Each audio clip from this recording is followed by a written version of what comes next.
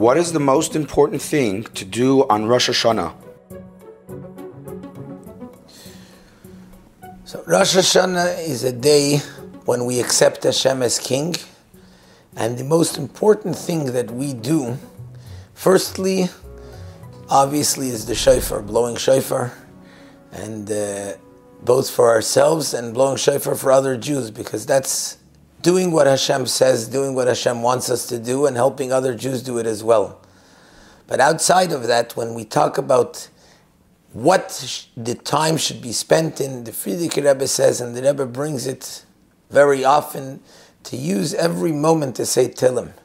Because as a simple servant, it's not about learning and understanding, it's not about intellectual or even emotional connection, but it's rather the simple connection by saying the words of Torah and davening, which that comes through saying Tehillim.